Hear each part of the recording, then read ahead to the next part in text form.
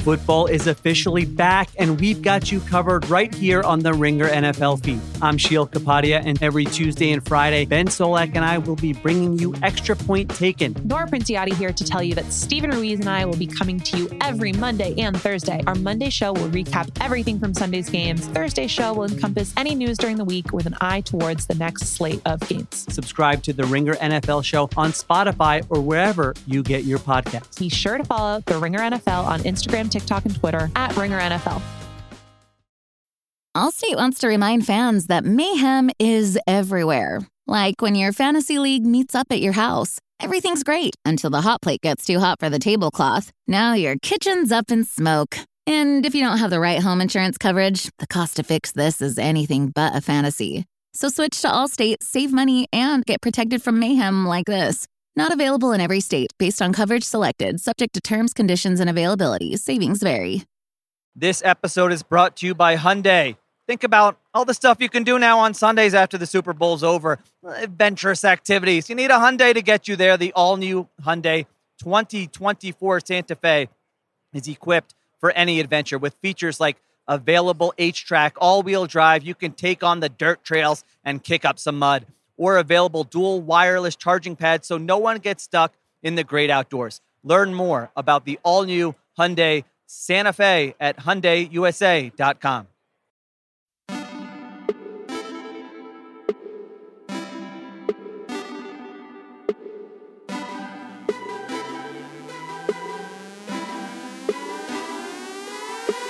Welcome to the Ringer Fantasy Football Show. My name is Danny Heifetz. I am joined by Danny Kelly and Greg Korlbeck. Sunday of Week 9 is done. DK. Yo. The Seattle Seahawks were, disemboweled by the Baltimore Ravens today. Yeah. Disemboweled is really, really descriptive. I can really visualize that. 37-3. I mean, DK, did you shield your son's eyes from the game? I did, yeah. I didn't want him to see that. Man, remember how we were like, you asked me if it was offensive that they had a 6 point, they had, what was line 6 or something like that? You were 6. Like, is that it turned out that turns out by 31. Yeah. No, the Seahawks were absolutely just useless in this game. I mean, it was weird because everything that had been good about them coming into this game, like their defense had been really strong. They'd been stopping the run. You know, the pass rush was really heating up. Their offense had been top 10 in the NFL in a lot of categories. And then all of a sudden they just could do nothing. So the Ravens are really good. Well, so on that now, I was wondering, so DK, we every week we do power rankings for the Ringer. We have the Ringer NFL staff writers all submit theirs, and you can look at them at nflrankings.theringer.com. And I think this week was a real shift where I don't know who I'm going to put at number 1 this week, but I think I'm going to put the Ravens. Like, I think the Ravens are the best team in the NFL. Do you guys disagree? Like, I was just watching this game, and I'm like, what? Just for starters, DK, not to.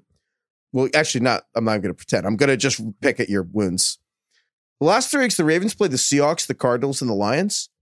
The combined score entering the fourth quarter, I'm just clipping the fourth quarter because they were not competitive. Entering the fourth quarter, those 3 games, the score was Ravens 86, opponents 10. Wow. 86-10 the last 3 weeks. Lamar, random stat I don't know what to do with, but he's 18-1 versus the NFC, which is ridiculous. But Ravens had 298 rushing yards today. Yeah, it was crazy. And the Seahawks had 28.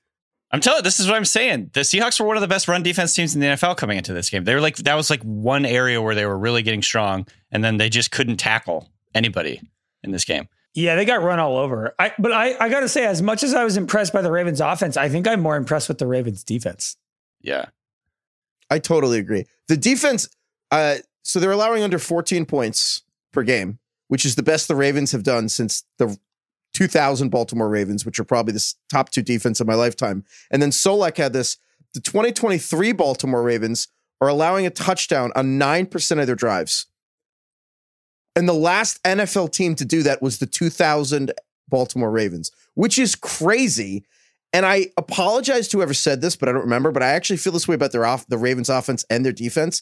Both the offense and defense are like a pitcher that has pitches that they can move. They have different speeds and the pitches break and different kinds of break and speed, but they all look the same coming out of their hand. Oh yeah, sure. Like, I don't know. I mean, I will totally accept that there's still questions about whether the Ravens can like play, down 2 touchdowns or whatever, like with Lamar. But like, I don't know. The Ravens with this defense aren't going to be down 2 touchdowns at any point. So DK, are you going to be putting the Ravens number 1 in your power rankings? Because I'm going to do it. I think it's really close. I think I'm going to stick with the team who had number 1 last week, and that's the Eagles. They beat a very good Cowboys team too this week. So that was a very impressive game from them as well, even though the Cowboys maybe could have won that game. But I look at the Eagles, and so I wrote down some of the reasons that I think that they're the number 1 team in the NFL. And it mainly comes down to just balance. Top to bottom, is there a more talented team in the NFL than the Eagles right now? The Giants. Right. I mean, that's close. The Eagles don't have a single person named Tommy DeVito. And I think the Eagles, a couple of things come to mind, and this is something that we've talked about going even back into the summer. It's like they have this mathematical advantage that no other team has, in the sense that they can not only do the read option and do the run game with Jalen Hurts, which is a massive advantage, but they steal an extra down so often with their ability to just dominate in the tush push. It's like almost automatic. And so they're like playing with an extra down. I think that advantage to me is just like, you cannot discount how massive that is. They have elite weapons on offense. AJ Brown is maybe the best number 1 receiver in the NFL. Devontae Smith, one of the best number 2s. They have a good offensive line. And to cap it all out, Jalen Hurts to me is like the calm in the storm quarterback, where he never panics. He never looks worried. He never, he's just like so even keeled all the time. And I don't know if you're getting that with Lamar Jackson, even though I think Lamar is playing really, really well. And, not to like parrot what Craig has been saying forever, but like we haven't seen Lamar do this in the playoffs either. And so I think just barely have the Eagles with an edge, but it's very close. I think it's hard when it's really close. You end up judging them by like history and what they've done. And I think the fact that the Eagles were just in the Super Bowl, they were the best team in the league last year, that's probably why they get the edge. And it's why I think the best team in the league right now, if I had to rank, is neither the Eagles nor the Ravens. I think I'm picking the Chiefs, because the Chiefs are essentially, they're basically 9-0 in my book. I mean, look, they lost week 1 to the Lions without Travis Kelce. They lost by 1. They only allowed 14 offensive points in that game. They had a pick 6. And then they lost to the Broncos when Mahomes had the flu. And other than that, this team is 7-0. They beat Miami today, 21-14. And look, they have the best quarterback in the league. And I think the defense for the Chiefs right now is the best defense that Mahomes has ever had. And while the offense looks okay and it looks very average right now, what the defense is doing is so impressive that I'm still taking them in any game, because I get the best quarterback in the league and I get a top 3 defense in the league. They've held 2 out of 14 points. They held Herbert to 17, Trevor Lawrence to 9, and like I said, the Lions to 14. This defense is humming. They're 3rd in the league in allowed yards per play. So even though the receiving situation is weird, it's not weirder than last year. And so I would still pick the Chiefs. Steve Spagnuolo, the Chiefs defensive coordinator, like he was the Giants defensive coordinator when they won 2007. And he's just very deep in Giants fans' hearts.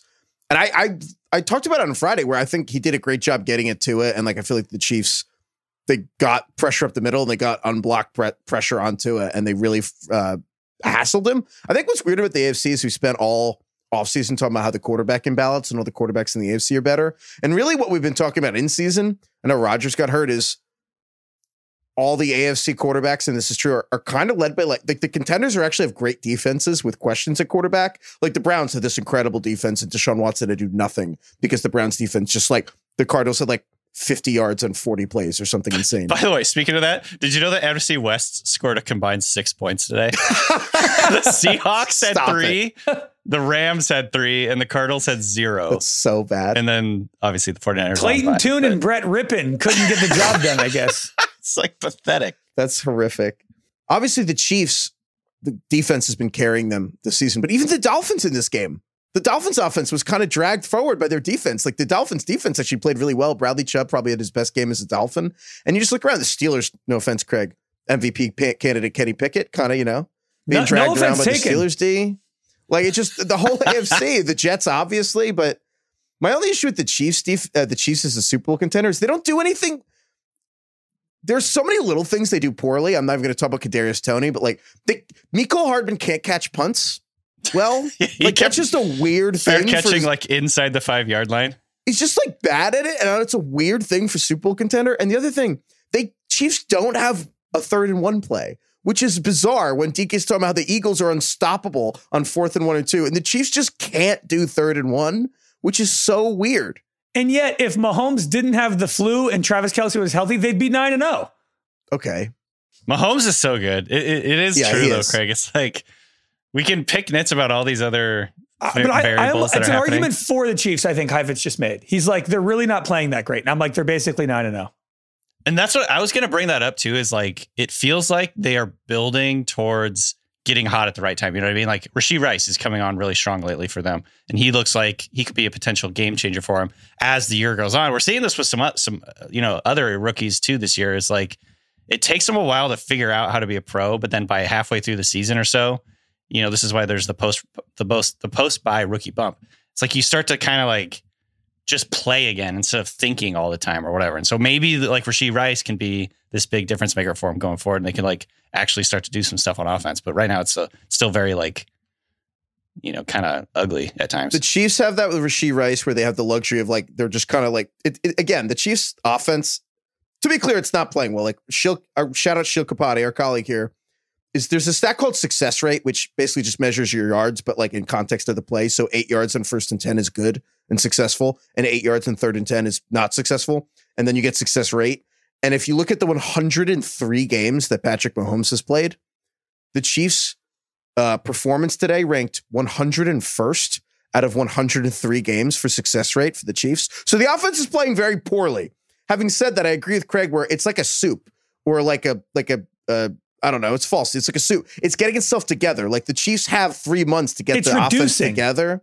Yeah, it's reducing. Yeah, you're trying to like when you taste the soup like 5 minutes after you put it on it's psychotic to think that that's going to taste like the way it's going to come out. Like if the question is who is playing the best right now, I'm not picking the Chiefs. It probably is Baltimore. But if you're asking me who I think is the best team in the league and who I would bet on to win the Super Bowl, I'd still probably pick the Chiefs.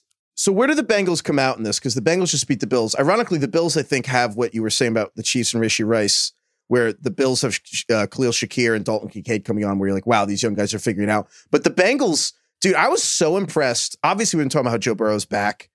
But Jamar Chase, Joe Burrow's back, like metaphorically, like he's returned. But then Jamar Chase literally hurt his back falling from like 11 feet in the air. And Chris Collinsworth was like, wow, that looked awful. And like, he clearly flashed back to some painful thing that happened to him in the 1980s. And he was like, oh, I promise. But I was so amazed that T. Higgins just instantly like was like, okay, I'm the number one receiver now. As soon as Chase got hurt. And I was like, wow, the Bengals are impossible to stop. Yeah, they're another team that's really just coming into their stride. By the way, I was looking at this because I was trying to formulate where I would put them in the hierarchy of the NFL at large right now. Well, that's what the power rankings are for. Correct. That's what the power rankings do. By the way, the Bengals, last place in the AFC North. And I'm like, I think they're the best team in the league, actually. I think they're like, I feel like they're top 5 or 6 right now. They're in last place in their division. I think there's a tier of 4 right now, and it's the Chiefs, it's the Eagles, it's the Bengals, and it's the Ravens, right? That is also, tier 1. What's funny is the Seahawks entered today in first place in their division, and the Seahawks lost 37-3. Yeah. This is why you don't do power rankings based on the standings, by the way. Also, I will shout out the AFC North for actually being what we said it would be. That's doesn't funny. make any sense. How are they in last place? Because Burrow didn't have a calf for 5 weeks. Did you see after the game, they asked Burrow, what's the difference between your game? And he's like, what was missing from your game that you can do now? He's like, run. Yeah. Dude, the Bengals just have a swag. Bengals have Riz. You know what I mean? No team has Riz right now except the Bengals. They're the only, I would say the Ravens and the Bengals have Riz. No one else. Do you have Riz or you get Rizzed? You can Riz somebody up and you can also have Riz. Oh, okay. Yeah. It's short for charisma. You know that, right? I did, but only because of the Rizzed up by Livy, and I kind of forgot about it. So you said it just there. Well, Low Baby Gronk. Whatever happened to Baby Gronk? I think he retired to be a gamer. That's not a joke. He's doing Twitch now. The 10-year-old football player retired to become a gamer. And that's a real sentence that I just said. Do you retire to be a gamer at 10, or do you just keep gaming? Well, I think he stopped playing football. I actually don't know stopped playing about football. That. There's no way his dad let him do that. Well, I'm pretty sure he has pivoted his career to focus on playing video games. Also, maybe it's took like a month off, and we're like, oh my God. All right. Anyway, so the last place Bengals, they're really good. And the top they're five, another top team six. that looks like they have no holes right now. Their defense is really strong. They have a good O-line. They have amazing skill players, and Burrow is playing as good as he plays. So, I mean, Burrow is so back. The Bills are now, 5-4? Buffalo? AFC seems like it's going to come down to, once again, the Chiefs and the Bengals. All right. There was someone just tweeted this out, and it was Josh Allen and his brain. And it was an alligator whose face was too big for its arms to do anything. And it was like an alligator trying to play the trombone, and like the trombone's out here in his arms, and an alligator trying to climb the ladder, and its face is stuck in the rungs. And it was just Josh Allen trying to do anything with his brain. And I was like, it's like the kid. And I'm like, wow, that really is like watching every Bills game. He was playing it. He was balling out. I like the Bills still, I feel like there's a lot of hate on Josh Allen right now. Like, I still think Josh Allen is fantastic, and most games looks amazing. No, I know. I'm being unfair. He's getting a lot of, from, various podcasters out here are just giving him shit for no reason. I don't really know why. He just goes wild. He's a feral quarterback. He'll just do whatever, The intentional grounding call that was like very clearly Gabe Davis ran the wrong route that was pretty bad. So we're saying Ravens, Eagles, Chiefs, Bengals top tier. Who's the biggest fraud? So we're saying Bills are absolved of fraudness, even though I don't think they're frauds. The Bengals. I agree. I think the Seahawks are frauds. Yeah. Sorry to say, but I also don't think anybody really considered them to be among the elite tier anyway. So this probably doesn't count. Yeah. I think the Dolphins are frauds. Apologies to our producer Carlos, but Carlos, if you want to defend yourself, get in here. Craig, keep going. Let me do my pitch, and then Carlos can come in and rebuttal. So the Dolphins have lost to the Bills, the Eagles, and the Chiefs. They beat the Chargers in week 1. They've beaten Russell Wilson and the Broncos. They beat Mac Jones. They beat the Giants with whatever quarterback was playing in that game. Not that it matters. Doesn't matter. They beat the Panthers. And then they beat the Mac Jones and the Patriots again. The Dolphins have now lost 7 straight games to teams with a winning record. The last time they beat a team over 500 was week 3 last year. What? Wow. That's pretty wild. They're averaging 17 points per game this year against teams with a record better than 500. This team is like a Rube Goldberg machine where it's like fucking incredible to look at when everything's working right. But if you move one little piece out of place, the whole thing collapses. Carlos, he called your favorite team a Rube Goldberg. Respond. What is Carlos supposed to say? Wild. What a wild accusation. But do you agree? I mean, we knew this was going to be the narrative. Like, if they lost this game, it is what Rube it is. Goldberg? You knew that was the narrative? You knew Rube Goldberg was coming? I guess I'm just trying to understand what the rules are here, because we just blatantly dismissed the fraud watch for the Bills. And if you look at their schedule, some of their losses are to the Jaguars, a good team. And who else did they lose to? The Bengals, a good team. Their best win on their schedule is the Dolphins, who we're saying are a fraud. Interesting. But that means the Bills can't be as fraudulent as the Dolphins if the Bills beat the Dolphins. That's like the Walter White, like, don't bullshit a bullshitter. Sure. I'm just saying, look at what are their wins. Their wins are the Bucks, a bad team. The Giants, a bad team. Sorry, Heifetz. The Commanders, a bad team. The Raiders, a bad team. Wow. He's deflecting very powerfully here. He's deflecting 101. It's tough that he had no argument whatsoever for the Dolphins. He was like, well, the Bills suck worse. That was no, there is no argument. I mean, look, if they lost to the 3 good teams they played, I'm just saying, what are the rules here? Because we just dismissed the Bills. I think the difference here is that I've seen the Bills go to the AFC Championship. You know what I mean? I've seen the Bills like. I guess that goes back to what you were saying before. That it goes back to like. I've seen Josh Allen in big moments beat really good teams. I do want to just clarify. What's up? The Bills have not gone to the AFC Championship. It just felt that way because the Chiefs Bills. But the Chiefs game. Yes. Oh, you're right. It was not the AFC Championship. It just felt that way. Craig was alive back in the 90s. So. Yeah, me and Jim Kelly go way back. It's actually Liz's father. Yeah, I was going to say.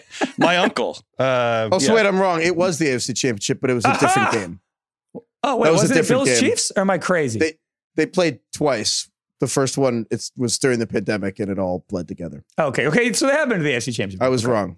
But I think that's the only difference. And I know that's like feels unfair in the moment, but I'm like, look, if I've literally never seen this team beat a good team, it's hard for me to put them in the same bucket as a team that I have seen beat a good team. That's true. I mean, it's all fair. I get it. I totally get it. I guess I get frustrated when were sitting here schedule scouting the Dolphins specifically, when you could do that for literally every team. All right, well, I'm going to schedule scout the Dolphins, and I'm going to say you're going on bye, and then the Dolphins play the Raiders, Jets, Commanders, Titans, Jets. And if they don't fucking destroy I know, and then it's Cowboys, Ravens, Bills. And so I was talking that's to how they finished the season. And I was talking to Jastrzemski earlier today, and Jastrzemski's, we don't talk about this enough. A New York radio host who's a Dolphins fan, which is like the weirdest thing ever. Right. And I don't give him enough shit. But this isn't going to go away, because either the Dolphins are going to lose to some of these bad teams and either be in danger of missing the playoffs, or the Dolphins are going to destroy these bad teams and then face Cowboys, Ravens, Bills down the stretch. I think they're going to do that. Yeah, and that's the thing. So the Dolphins are going to deal with this, barring like a championship game or a Super Bowl appearance. Like, this is like going to follow Tua and the Dolphins into next season, because the nature now of the narrative makes the schedules like this is who the Dolphins are. So for sure. There you go. The 3 hard games have also been on the road, which is like doesn't help the situation as well. So I don't know.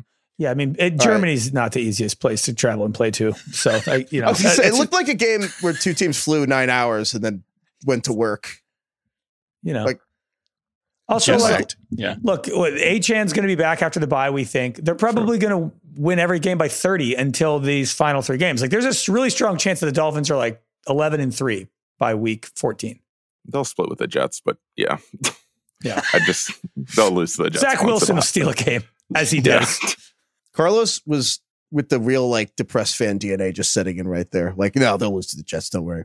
All right. Well, thank you, Carlos. Sorry to just keep picking at your scabs. We should bring you on more when things happen that are fun. Hyvens, who do you think is the fraud? Oh, the Dolphins. Like, Carlos, get back out here. Oh, man.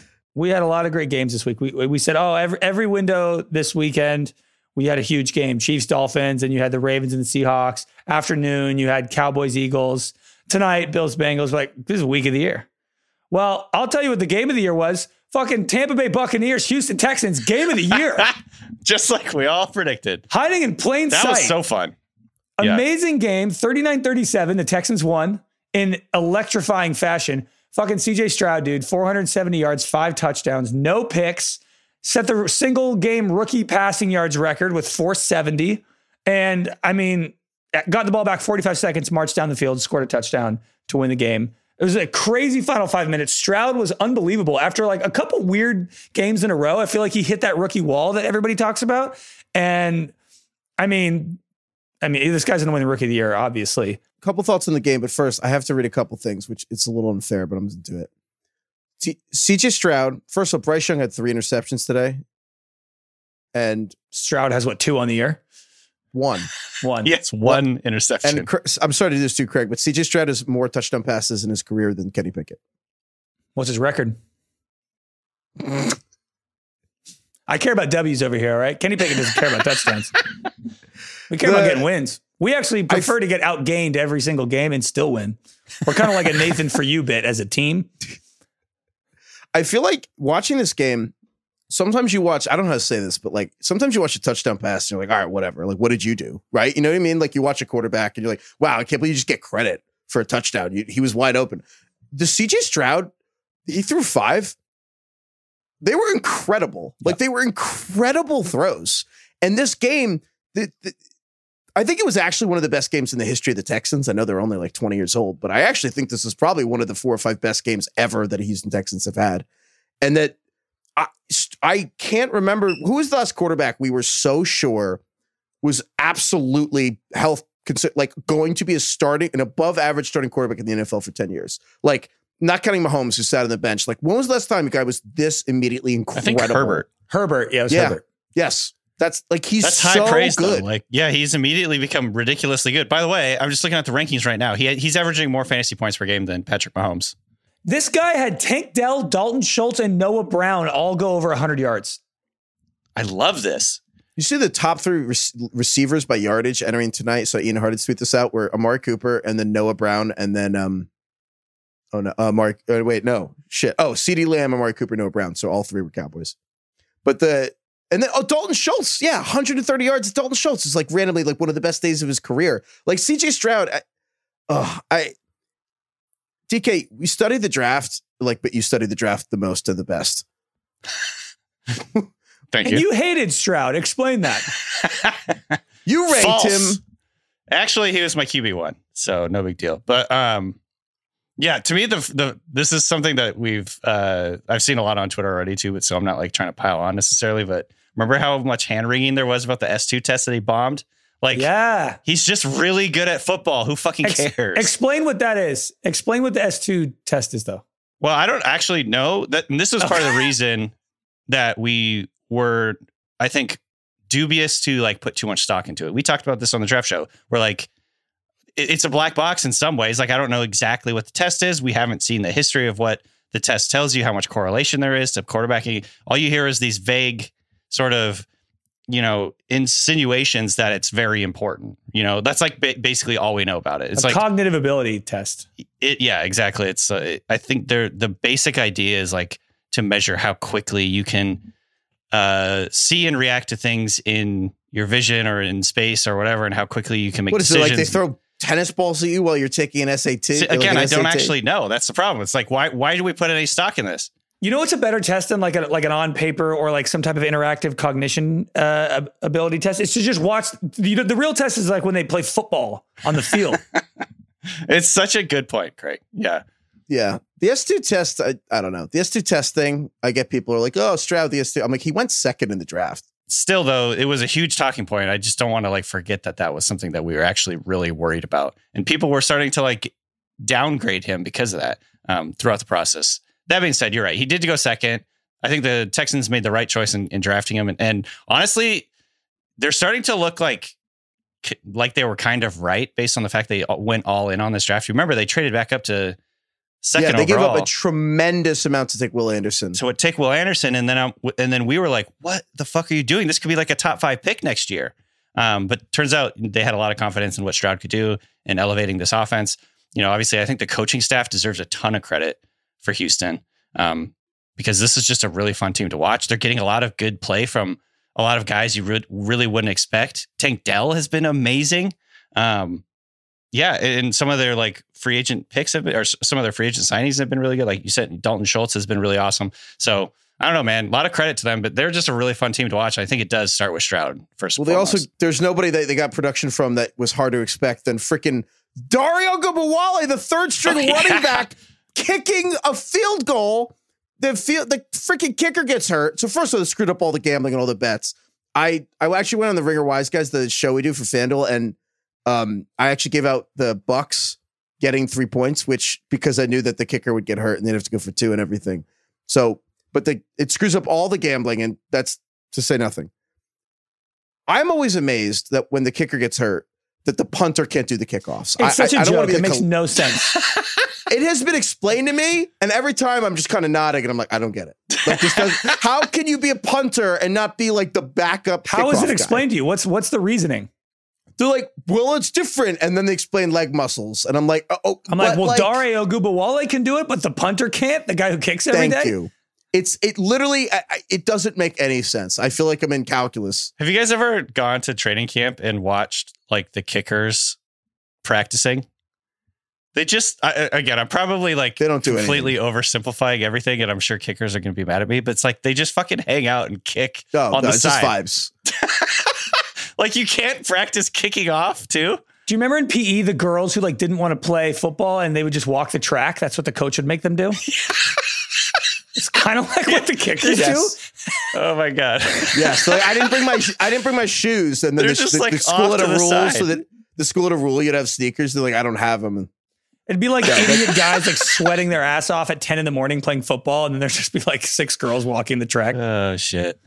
So the kicker contingent's going to come after us after this. First of all, blasphemy. No, they won't. They're fine. And the Ogunbowale, actually they might, because the kickers, don't forget that all the kicker punter pipelines run by a mafioso. Like there's one there's one special teams camp. We'll get into that later. But he made the 29-yard field goal, and he just was so chill about it. Like he didn't even be like, yeah, like he just was like, yep, ran back like a normal kicker. He kicked. Maybe you just said this. He kicked off too, and it like booted it into the end zone. I'm not gonna lie. Dude's I got a watched leg. this and I was like, Got a how hard cannon. is this? Why, like, I was like, this seems just as easy as I always thought it was in my head. Also, like maybe they should have the punters just once a week kick a couple field goals at practice. Unbelievable. And you know what else? I was Once a week. It can be on like Thursday. Just kick for 5. instance. Like you got to make 5 before you go home on Friday. I don't know. Oh my God. it's kind of like how when you watch basketball and then anyone misses a free throw and you're like, how? But like, with the exception of like, what else do you do all day? Like, how much punting are you doing that you can't make? I don't know. What do you think? Out What of do you think boredom. special teams meetings are like? Okay, so on this one, we're gonna kick it to the right. Like Special teams meetings. I played Madden. They have 3 plays. It's punt left, punt right, punt middle. I mean specifically for the kickers, not necessarily for all the coverage guys, because I know that's a little more complicated. But I'm like, isn't there basically like 3 directions you can kick it? I think that here's how their meetings go. This is how I think their meetings go. Right, left, and middle. Anyway, G42 and then bingo. That's how I think their meetings go. go fish. I'm just Sorry, kidding. we're just These are being all so mean athletes and kickers. far more Yeah. athletic than I'll ever be. So congrats to all you guys. What are you guys afraid of Pat McAfee calling us out No, about punter meetings? honestly, What are you like it is a good capitulating take. for? It is a good take that the punter should absolutely be the backup kicker. Of There's course. no excuse for that. Come on. But the other thing I'll say, I actually think the Texans won the game because the kicker got hurt. I know that's a crazy thing to say, but I think that they were so much more aggressive on 3rd and 4th down because they And didn't have kicking. the option. And I Yeah. flashed, and they went for the 2-point conversions. They got them. And I flashed back to like something Eli Manning said on one of the first Manning casts. And it like blew my mind. And him and Peyton, Eli just said this casually. I was like, what? And Peyton just nodded. And he was like, I always like being down 4 more than I like being down 3. Yeah. And I was get like, that. what a stupid thing to say. And then Peyton Manning's like, yup. And I was like, and Eli's like, I know that sounds crazy because you could tie the game the field goal, but like, that's the problem. The coaches just get so much more, and I'm not quoting, I'm paraphrasing it, but it's like burning my mind. He was like, the coaches get more conservative when you know you just have to get a field goal. And when you're down 4, they have nothing to lose. They let you rip it. Yeah. And they just, and I'm like, that's Kenny Pickett's freaking career, right? Like, it's just like, oh my God, don't make a mistake. Don't make a mistake. And then you score or lose, and then the Steelers can move the ball.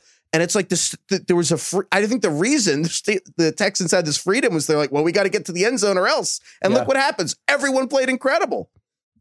Love that. Yeah.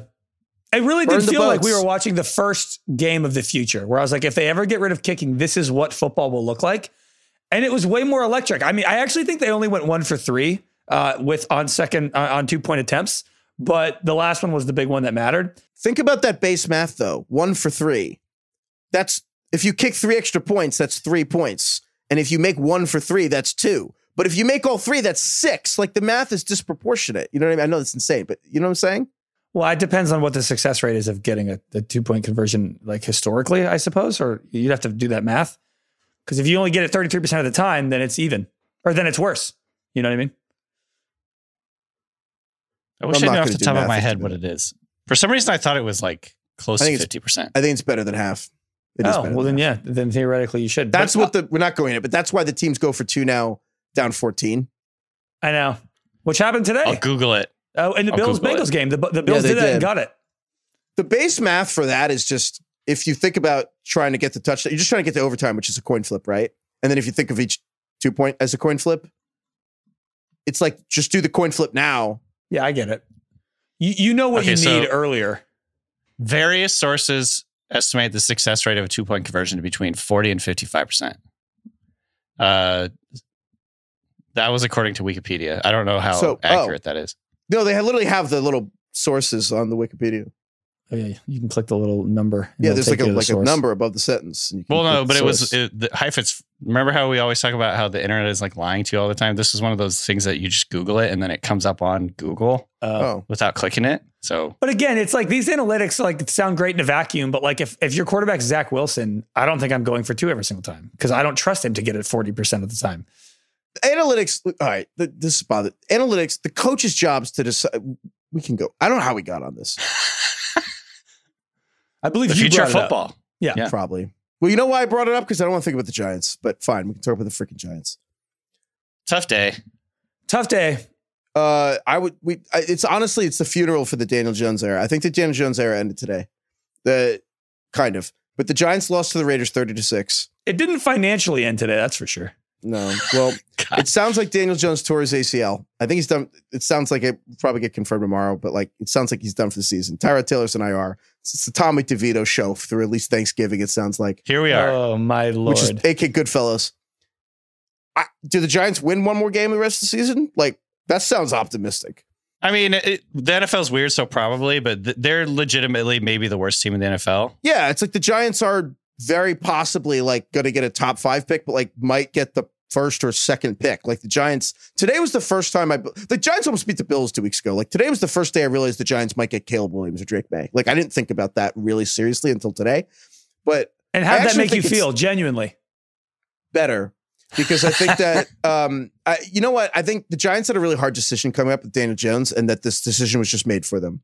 Because I really do think the Giants are going to take a quarterback now in the draft. Like they will be in position and they're going to do it. So I'm confused because, and I'm being an avatar for the audience a little bit here, but like, didn't they just sign him to this massive fucking deal? How can they get out of this contract already? Explain this to me. Contracts are fake. Because, so it's every. I get that, but here's why. Let's break it down. He signed a deal for 4 years and $160 million, right? No, he didn't. No, he signed a deal for 2 years and $90 million. That's why. So in the NBA, there's always like, oh, he has this deal with like for 2 years and then it's a team option. And like, you never hear that in the NFL, right? The word team option. Every contract's a team option. Like they can fire, unless it's a 1 year deal, every deal they can fire. It's like every year beyond that first or second or the third year, it's like a team option. And so even for quarterback, that's why the Deshaun Watson deal was such a big deal. Was like that actually is 5 year contract. Daniel Jones, what they did was they're like 2 years for 90. Next year is a huge cap hit. It's like $47 million. Long story short, they would probably push the money out in the future. I actually think now what they're going to do is they're going to keep Daniel Jones and they're probably going to like keep and take this massive $47 million cap hit next season. And they're going to draft a quarterback in the top 5. And I think they're going to keep that guy and Daniel Jones because they can't get rid of him. Daniel Jones is going to probably be the quarterback to start next season. And they'll transition to the rookie at some point in the middle of the year. And then they will cut or trade Daniel Jones before 2025. And for like a pretty reasonable amount. This is like the Alex Smith, Patrick Mahomes ascension. Yeah, theory, or like the card. Yeah, exactly. But it's like, I think the Chiefs won like 11 games that year, but yeah. Okay. Yeah, I kind of nodded. It's not a perfect metaphor, okay? I didn't really get it either, Craig, but yeah. I'm saying like mainly just Patrick Mahomes, the greatest quarterback in NFL history, maybe didn't play his first year, is my point. He played behind Alex Smith, who is like a career sort of. Daniel Jones would get benched. He would not be Alex Smith. And I hope that the new quarterback does not learn much from him. Okay. But no, I just think that he just financially has to be on the team 2024. But there's no reason to keep Daniel Jones at this point. You know why? I was watching it. The Giants, so they fell behind by 20 points today. It's the 4th time this season the Giants fell behind by 20. I saw that stat and I was like, oh my God. And I was watching terrible. It was so clarifying because it was the Giants Raiders side by side with the Eagles Cowboys game. And I just kept going back. And I was with my brother today. I kept going back and forth and watching these 2 games. And I'm like, the Giants are so fucking far from competing with these goddamn 2 teams. Like, our Giants' best 2 players, like Andrew Thomas, Dexter Lawrence. Like, the Eagles and Cowboys have like 11 of those. Like, there are so many good I know it's stupid to say. There's so many good players in the Cowboys and Eagles. And the Giants are so far. And then I kept thinking about how could the Giants possibly compete with these teams? They're bereft of talent. And I'm like, the only way is to get a CJ Stroud. Like, the Giants Daniel Jones is not and will never be that guy. And like, Craig, I'm sorry to say, Kenny Pickett's not that guy. Like, if you do not have an absurd, disgusting amount of talent in your team, there are 9 good quarterbacks that you feel great about your future with, and you get one of the 9, or you just like decay. And the Giants just have to get this pick right in the draft. They have to go get that guy. It's like the only way to live. I'm curious here. What were you in the tank for Caleb Williams or Drake May camp before today? Had that even crossed your mind, really? Or is today like a pivot point? Obviously, the injury is very significant. I know that, but like, is this the first time you've thought about this?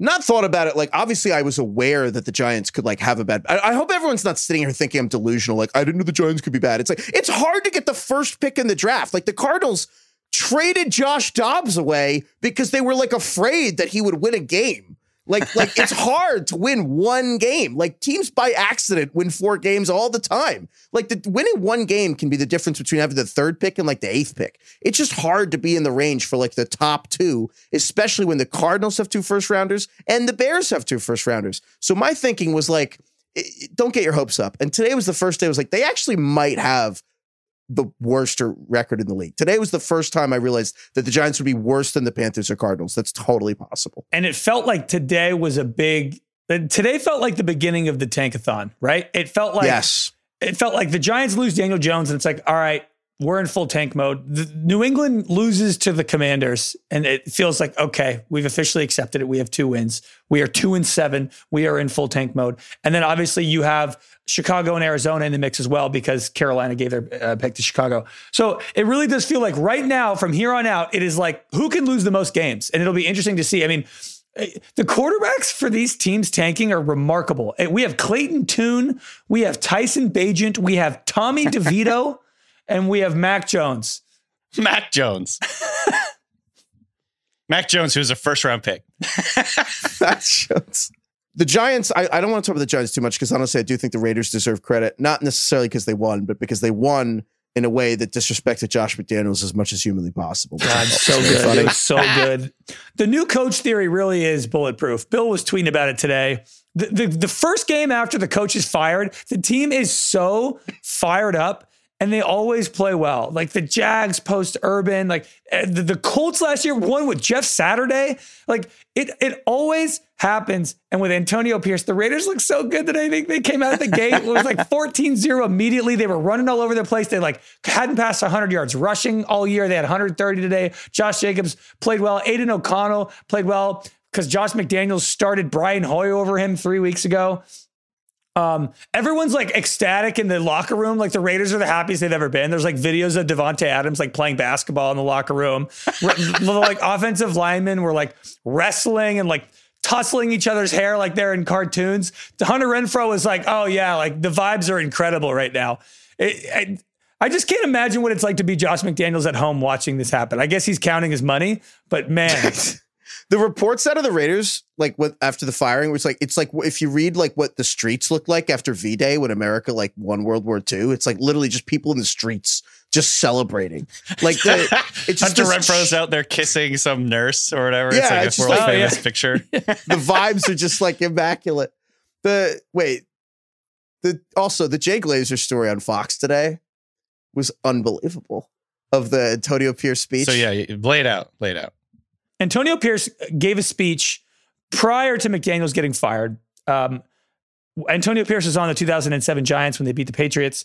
And Antonio Pierce gave this whole story about, you know, the team and like what galvanized them and like real underdog mentality and like, you know, the mindset that went into it. And I guess he kind of like disparaged the Patriots a little bit. And apparently the team loved it. The players were super energized by it and motivated and they loved it. And then McDaniels pulls Antonio Pierce aside and is like, don't you ever fucking disrespect the Patriots like that again.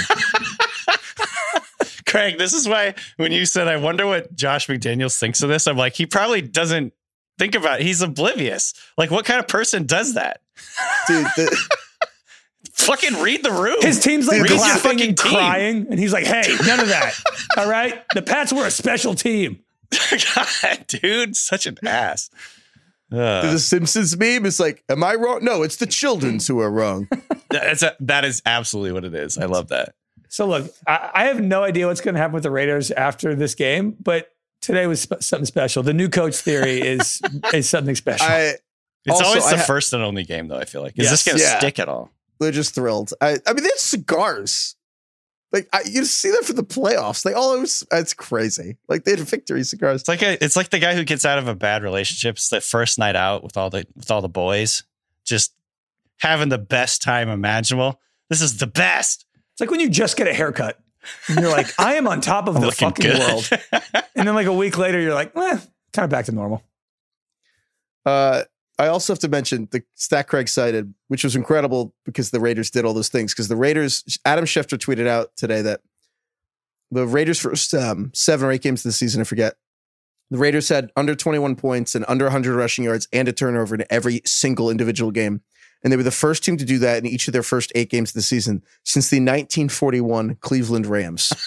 Wow. And I couldn't help but go to the 1941 Cleveland Rams roster. Yes. And just peruse and find myself a little Johnny Drake. Yeah. Parker Hall, Marty He was Slovak, a PI on the side. Marty Corby Davis. Slovak. But my favorite being Owen Goodnight. It's like a comic book name. Owen Goodnight, who ran for, and I shit you not, 21 carries for negative 54 yards. What? I don't know. I don't know. I don't know. Dude, Hyphens, there's a guy on this team named Red Hickey. Red Hickey. Wait, doesn't Owen Goodnight sound like a character from like Cal, not like a Will Ferrell character or something? Not only is he Owen Goodnight, he's Owen Goodnight Jr. His dad was like, we got to run this back. Owen Goodnight Jr. He played for one season in 1941, and then I presume he went to war? Oh, shit. I mean, probably, Did you check right? his bio? Yeah. Well, oh, no, he didn't. Okay, made it to 1967 until he passed. So he didn't. Well, he could have still gone to war. Maybe he didn't die. Yeah, no, that. Another shockingly short Wikipedia page for Owen Goodnight. I didn't know they made Wikipedia pages this short.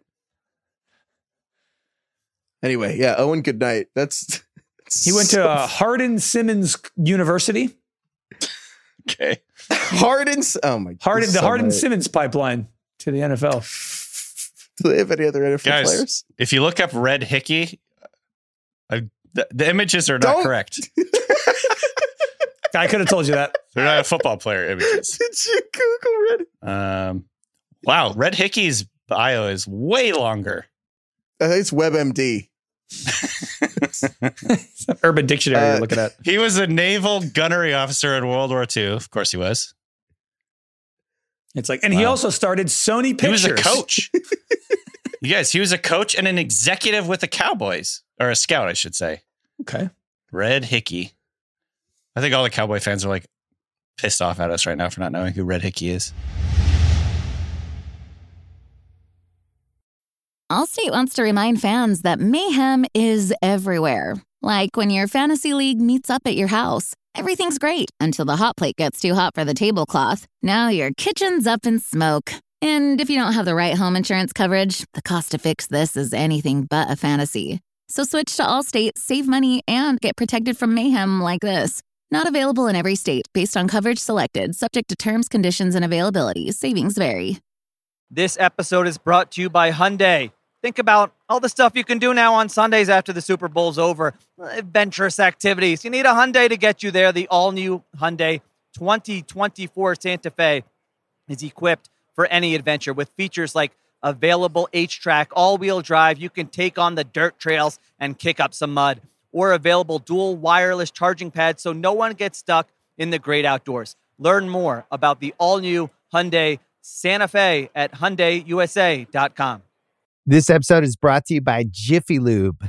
Cars can be a big investment, so it's important to take care of them. I once got a car that I started out with 25,000 miles on. I got it to over 200,000 miles because I took care of it. You know how you take care of a car?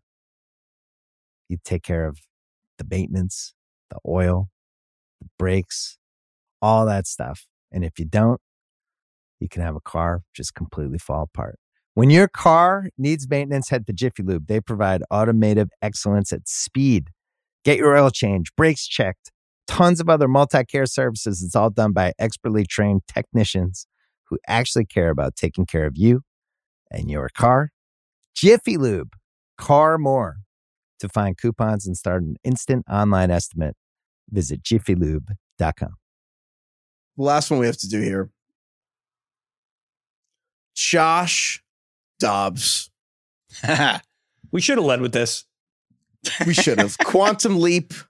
Found a host body. I don't know. Whatever you want to say. An evil spirit. He needs to possess a different body every 6 weeks to stay alive.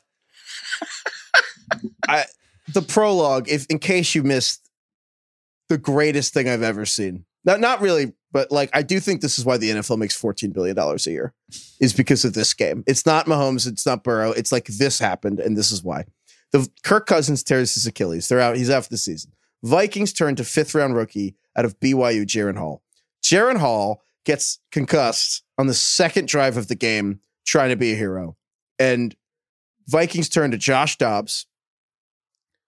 And as in Josh Dobbs, like needing a host spot to start, like Josh Dobbs having been on the Vikings for 5 days, Josh Dobbs. And these details are from ESPN's Kevin Seifert, who did a great job chronicling this. The details are astonishing. Josh Dobbs did not take a single rep with the offense in practice this week. Not one. Didn't take a snap from center Garrett Bradbury until he was on the sideline. Hadn't thrown a pass to anybody. Didn't know people's full names. And the Jaron Hall gets hurt. Josh Dobbs on the sideline trying to learn the offense. The Vikings offensive line comes over and goes through the 5 cadences. The cadences are what the quarterback says out loud to snap the football. Like, think about this. He didn't know how to get the center to snap the ball. He had done it, but like nobody to himself. This is a guy who doesn't know his way around the fucking Vikings facility. Like, he would have to ask somebody how to get to the bathroom. Like, he had not said the cadences out loud to other players until right before he went into the game. And then Dobbs is calling the plays in from the radio, but he doesn't know what the words mean. So he's calling the plays in, and then the players have to tell him what's going to happen on the play. So the receivers have to tell him the routes. And then Kevin O'Connell, the head coach, is in the radio saying the play to him. He says the players tell him the routes, and then then he lines up, and the play clock's ticking down, and Kevin O'Connell's trying to explain like what's going to happen and what the vibe is and where he should look. It's like you're like 9 years old out in front of your house, and you're like drawing like routes on your palm. Like that was essentially what Kevin O'Connell, button hook right here. Guy on the right's going deep. Except if like it was happening and like everyone was speaking Spanish and you just spoke English. And so you're saying the words and then you had to explain it back to you because you didn't know what they meant. Not to mention he didn't have Justin Jefferson. KJ Osborne went out with a concussion. Cam Akers tore his Achilles, who, by the way, which is a horrible story that Cam Akers tore his second Achilles tendon. But Cam Akers was supposed to be, so after Jaron Hall got hurt, Josh Dobbs came in. They announced that Cam Akers was the backup to Josh Dobbs. So literally the second Josh Dobbs gets to Minnesota, like the evil spirit he is, the only other 2 players in the team that could play quarterback get hurt. And that's Josh Dobbs' team.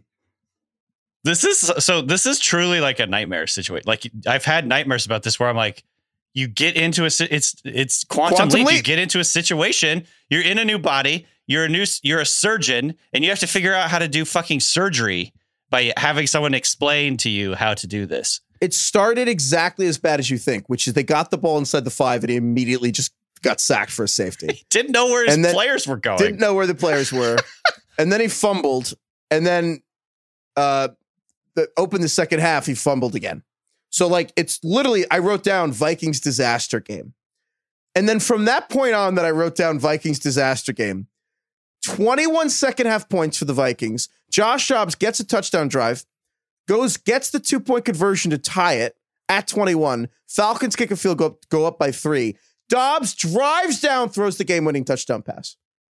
And he looked good. He was like running all around. He was 20 out of 30 for 158 yards and 2 touchdowns. Also led the team in rushing. 7 rushes, 66 yards and a score. So this guy's incredible. All this leads me to ask, DK, you are, in all seriousness, you are one of the smartest people I know with football. You actually get smarter every single year. And I respect your knowledge of the game so much. And so I ask you this question. Do football players need to practice? Not if you're Josh Dobbs. I mean, look, all the best players don't watch tape. Tyreek Hill doesn't watch tape. Gronk basically didn't watch tape. Josh Dobbs doesn't even need to be on the team. He doesn't even need to know the plays. Josh Dobbs he's second in the NFL at quarterback in rushing yards. It's Lamar Jackson and Josh Dobbs. Josh Dobbs had more rushing yards in this game than Bijan Robinson. Jeez. He found his new host. I'm excited to see what team he's on in a month. So he's been crazy. on 3 teams, by the way, in the last 3 months. I think all the stuff about the NFL being rigged is frankly like ignorant, and people like it always. I feel like it's very silly, and all like every time people are like, oh, rigged. It's like, unless it's a joke, I'm always I teensy tiny percent think less of you if you actually genuinely believe like there's like the refs have like rigged anything instead of just being bad at their jobs because they're 60 and trying to spot a ball with their fucking eyes. However, if it ever came out the NFL was rigged, I would look back on this game and feel really stupid. In the last 12 months, he's been on 5 teams. 5 teams? Yeah. So sorry, he's on the Vikings, he was on the Cardinals, he was on the Titans and the Steelers before that. Who was he on before that? He was on the Browns and then the Lions. Oh, the Browns. That's right. Also, can we talk about how the Falcons? Can we talk about how the Falcons could have had Josh Dobbs for his 6th round pick? But yeah, by the way, the Falcons lost to the guy that didn't know the plays. He could have just been on this team. Didn't know the fucking names of his teammates, and the Falcons lost to that guy. He's like, what do I say? Can you imagine? So what do I say? Like, blue 42. And he's like, and then you'll snap it? He's like, yeah. He'd never taken a snap with the team. There needs to be like a movie made about today, honestly. It's ridiculous. This is like the Forrest Gump thing. It's like, go out there, go that way. And he just goes. But quarterback. But like also not because he's insanely smart. Even Forrest Gump was like, should we have him be quarterback? And they're like, no, that would be ridiculous. Like he probably had to introduce himself to many players after the game. Josh. What if the Michigan staffer guy was like on the sideline? Do you think he would know that he wasn't on the team? Also, DK, I would like to congratulate you because your like multi-year campaign of hatred against Arthur Smith probably really crescendoed today when, losing, as cool as it is, and it's like the funniest mix of funny for the Vikings and also like actually teamwork and sappy and like, wow, Ted Lasso, look like what we can accomplish when we all believe. But holy shit, can you imagine being the Falcons and reading this? And like, he didn't know the fucking plays. Like the quarterback didn't know the snap counts and you lost the game. Yeah, DK, your hatred of Arthur Smith is really aging quite nicely. I feel like everyone's kind of coming around. You know, they killed Galileo for thinking the world was round. That's kind of you right now. Dude, it's funny because it's not even so much that I quibble with how he uses his players anymore, even though I do, because by the way, there was a second quarter possession that basically perfectly sums up like his hubris as a play caller and as a person, where they got a sack fumble return on the 1 yard line. First play was a false start. Next play was a pass to Jonnu Smith, who is their number 2 tight end. The next play was a handoff on a sweep to Jonnu Smith, who is again their number 2 tight end. The next play was a run by Tyler Algier, who is their backup running back. And then they kicked a field goal. So this to me is like, did it even occur to you to maybe use the running back that you picked in the top 10, like several months ago? Did it even occur to you to maybe give him a chance to score a touchdown? No, it didn't. And it's like, to me, it's like he gets so mad at fantasy football people. By the way, it's not just fantasy football people anymore. He was getting mad at people for making fun of Desmond Ridder, the toxic groupthink that said that people thought Desmond Ridder should be benched. And then, by the way, like several days later, he benched Desmond Ridder after saying that. He also went after Kurt Warner last week.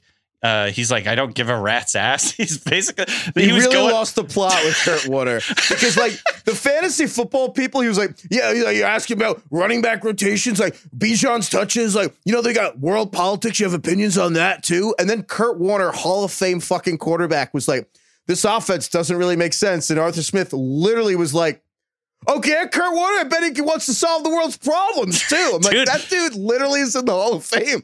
So like, ultimately, I think I've come full circle where if someone were to ask me if I had a problem with the way that Arthur Smith utilizes his players, I'd be like, not nearly as much as I do with the attire he has on or his general point of view towards everybody, but I'm going to go kill some birds. I'm psyched.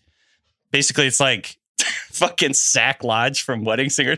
He's just a jerk. Like, I just don't like him. He's just talks down to everybody at all times. I think I see what you saw earlier than me, which was there really is an incredible condescending billionaire tone to all of this. Every question, every time anyone questions anything. I kind of sympathized with him when he was being asked these things, but they were like winning games. Yeah, we were like, 3-1. And I was like, okay, we're like, they're 3-1. And if Ridder hadn't fumbled, they would have beat the Bucs by like 30 points. So I see why he's upset. Dude, They lost this game. Josh Dobbs handed them 8 points. Like, he took a safety. He turned the ball over twice in a field goal. Like, the crazy part is if he hadn't done the turnovers, like, the Vikings would have won by double digits.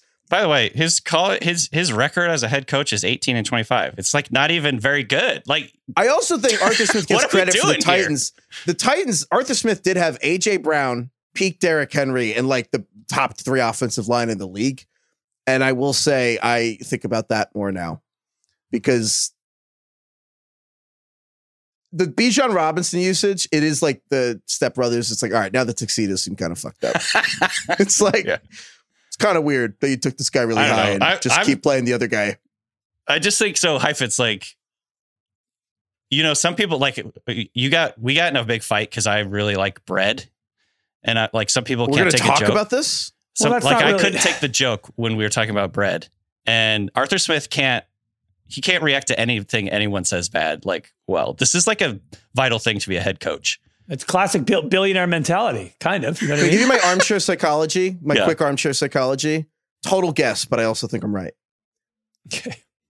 Obviously, this is unconfirmable.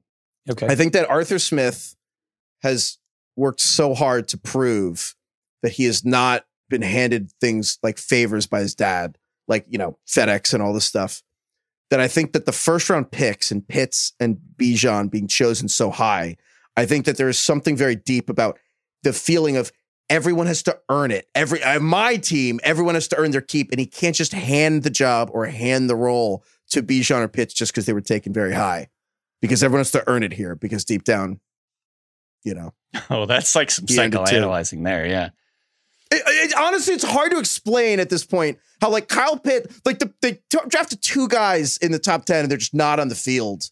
So and you're at some equating point, getting drafted in the top 10 to like being a Nepo baby. Like it's a Nepo draft player. I think he's so afraid of being a Nepo baby, he equates them. Yes. Which is funny because Bijan Robinson did prove his worth by being a top 10 pick in the draft, by being great, the best running back in college football. By the way, 15 touches for Tyler Algier today, 14 for Bijan Robinson. Well, Bijan fumbled, and then he got pulled for a little bit. Oh, that'll show him. Yeah. Did they win the game? No, they lost to Josh Dobbs, an evil spirit. All right, DK, you were right about this one. I mean, look, I don't know. Like maybe they'll end up winning more games, but like generally speaking, I just have a big problem with his general view towards everybody. So yeah. All right. Well, on that note, I would like to say we did start well with the burn book. Week 1, we burned Drake London, and then week 2, we burned Kyle Pitts. You got a fucking problem with that, Jeremy? You got a fucking problem with that? Decimating the quail population or whatever. The grubworm population. Grubworm population. Got a fucking problem with that? I know we're going to get a trivia question about the grubworm population. Week 3, Najee Harris. Week 4, we burned Dallas Goedert. Week 7, we burned Dameon Pierce. Week 8, we burned Miles Sanders. I don't know if we did burn anyone week 5 and 6. I think we forgot. And so here's what I'm thinking. On the Great British Baking Show this season, there was a thing where someone couldn't finish the competition this weekend, so they didn't do anyone, and then they're going to eliminate 2 people. And I think that because I forgot to burn people a couple times, I think we should burn 2 people this weekend next. Okay. Oh. Did we burn Daniel Jones? Oh, I think we were gonna, and then he had like a spinal injury. So would you like, you can nominate him. You want to nominate the guy with the spinal? Fine. No, just neck injury, ACL. Go ahead. Burn him. No. Let's do 2. I like that. No. Greg like immediately backtracks. I'm going to nominate Tony Pollard. And that's a real admission of just a terrible take by the 3 of us. We went on to Bill Simmons' podcast and all said that he is our favorite player in drafts this year. And did we say this like 3 days ago that like he's still a buy low, more or less? And look, I still think he is, and maybe week 16, and I'll still be saying that. But we can next year, next fall, we can we'll burn still be him. saying it. Look, the numbers on him. Look, we always said like the Cowboys hadn't played a normal game yet. This was a normal game, and you know what? Once again, he had 7 points today. It was against the defense that's like giving up the fewest points to running backs, though. Yeah, but he didn't do it through the air. It doesn't matter. I mean, look, if you look at his stats, basically since week 2, he hasn't done anything. He's averaging like 12 carries a game. I'm on 2 points. I actually think wanting to burn him is why he's still a buy low, because the people who drafted him are kind of like, I'm kind of sick of this guy. Having said that, I agree with Craig that he is, in fact, I think we can put him in the burn book. The worst thing that happens is he makes us look dumb again and he gets better. I mean, he's had over 10 points once since week 3. Yeah, that's pretty bad. It's tough out there. Burn his ass. Even Ramondre Stevenson's better now. I mean, he's like Javonte Williams now. What's the Cowboys schedule like coming up here? We can burn Tony. My question is, can we burn Tony? Can we also burn Calvin Ridley, even though he's on bye? No, I think Cowboys you can't burn a guy. By the way, the Cowboys play the Giants next week. Just say Yeah, you should buy low on Tony Pollard. Definitely buy low. He's going to have 4 touchdowns. Just going to throw that out there. He's going to have 30 points. I don't think we can do Ridley. Ridley's coming off a bye. The week before that, he had 83 yards. You can't do that to my boy. DK Metcalf? Dude, DK Metcalf's a great one. That one hits close What's he to up home. to? Is it because like that's the crux of your relationship with your dad is texting about DK Metcalf? Stop psychoanalyzing people, Heifetz. No, I kind of understand. I mean, I understand the frustration with that. I got a lot of texts and tweets today about whether I'm still pro Geno, because Geno obviously had a very tough game, and the Seahawks offense in general was just atrocious. But yes, I'm pro Geno. I actually would understand if you want to burn DK Metcalf though. I mean, he's essentially Michael Thomas this year. Sucks. Ugh. Wow, when you put it that way. I mean, the guy hasn't had more than 14 points this year, and he hasn't had more than 10 since week 4. 1 catch for 50 yards today. Oh my god. Okay, yeah. But dude, he's like, I was gonna say it's Noah Brown, but Noah Brown had a great day. DK Metcalf wishes he was Noah Brown. DK, do you approve burning DK Yeah, Metcalf? you're the DK here. We can't burn a DK without DK's input. Or do you think he's been okay? I mean, I think he's been okay, but I understand the desire to want to burn him, so I'm going to okay it. All right. DK Metcalf, you're in the burn book with Tony Pollard. Ouch. They're very different sized people, too, which is kind of funny. But Seahawks they're going aren't together. mentioning Geno Smith, by the way. We know. So stop asking me. All right. That's all we got. Thank you, DK. Thank you, Craig. Thank you, producer Carlos, for producing this episode and defending his honor. Thank you. Emails at ringerfantasyfootball@gmail.com. Emails, trivia questions for waivers. I'll take any. Owen, good night. Grubworm population. Emails, anything we got going on. Decimating grubworm population. Emails, anything. Thank you, Lauren. Thank you, Will Smith. AKA the Fresh Prince. So many. Okay. People were mad at us. Rightfully so. Okay. So we were talking about rappers who had made the transition acting and who did the best job. And then, we talking like Ice who was the Cube biggest and rapper Ice-T to go and from rapping to movies?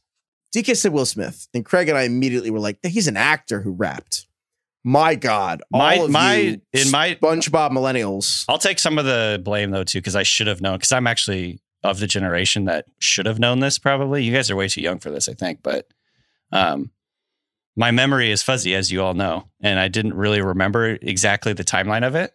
But yes, we were very, very wrong. Will Smith was a very big rapper before. Yeah, much more prolific of a career musically than I had known. I had no clue that Will Smith won a Grammy before The Fresh Prince. I thought Will Smith was on The Fresh Prince and used The Fresh Prince fame to begin a music career. And then, the first big song was Big Willie Style. Yes, I did. Somebody was making true. fun of us for that, I think. Have you even heard the song Parents Don't Understand? So he won a Grammy for that in 1989. And then that's crazy. 1989. I had no like when I think idea. of Will Smith's musical career, I think of like Wild Wild West. Yeah, Miami. See, this is what people were very upset about. So I literally thought that because if he was good, I assumed he would have been good. I don't know. So his song Summertime also won a Grammy. That's the song I associate most Will Smith of, like the DJ Jazzy Jeff era. Even though that wasn't like maybe his biggest one, but that one came in 91 after he had started on Fresh Prince. So basically, I thought the story Jazzy is Jeff was the guy who came to the house and like Fresh Prince. They built a sitcom around him, essentially around him and DJ Jazzy Jeff. And so this is the very generic background that people explained to us because they were very upset with us for not remembering this or not knowing it. But basically, Will Smith, as the story goes, more or less got into acting because he had a massive tax debt that he needed to pay off because he wasn't like the IRS was like garnishing his wages. Garnering. What's the word? Garnish? That doesn't sound right. Anyway, they were taking his money. And so he needed to make more money. And so I guess NBC like built a sitcom around him. And that's how he got into acting. Yeah, I didn't know that. A massive blind spot. Like I'm thinking of like Willennium. That's in my head. That's what Will Smith. I mean, I should have been stronger in my defiance to both of you guys for that, because I knew this like in the back of my head. I just didn't remember it quickly enough, because I knew he was like a big, music star back in the day, and then it coincided with the show. I just didn't know what was actually first. So yeah. So then in that case, Will Smith would certainly be, but he still almost ruins the question. But yeah, he would get the best transition. But yeah, sorry, everyone who emailed us. The other person I want to shout out, Method Man, who's absolutely unbelievable in The Wire, and actually just didn't like get handed it. He went and auditioned for the role, and he just showed up, and like people were auditioning for the part, and Method Man was just he was like a method actor, if you will. Also heard Queen Latifah was a big one. Oh wow, that's actually Queen Latifah, not bad. They're out there. Who else did we forget? Did you get Eminem? Was like the whole 8 Mile Eminem thing. Did we say that? You can't be your only acting thing be about your own life. That's like not acting. He's just playing himself. Is that even acting? That's fair. I think so. Be you. That's not what you tell actors. It's the only job is to not do that. Did we say Ludacris? Because was that how we got on the discussion? Yeah. We talked about, because we're talking about Fast and Furious. Anyway, sorry for being dumb and not remembering Will Smith's history. Well, I didn't remember. I was not born. So that was a huge reason. I mean, you could like read a book or listen to music, Even Wikipedia works. I think it's best we keep Will Smith's name out of our mouths. Oh, boy. Goodbye, everyone.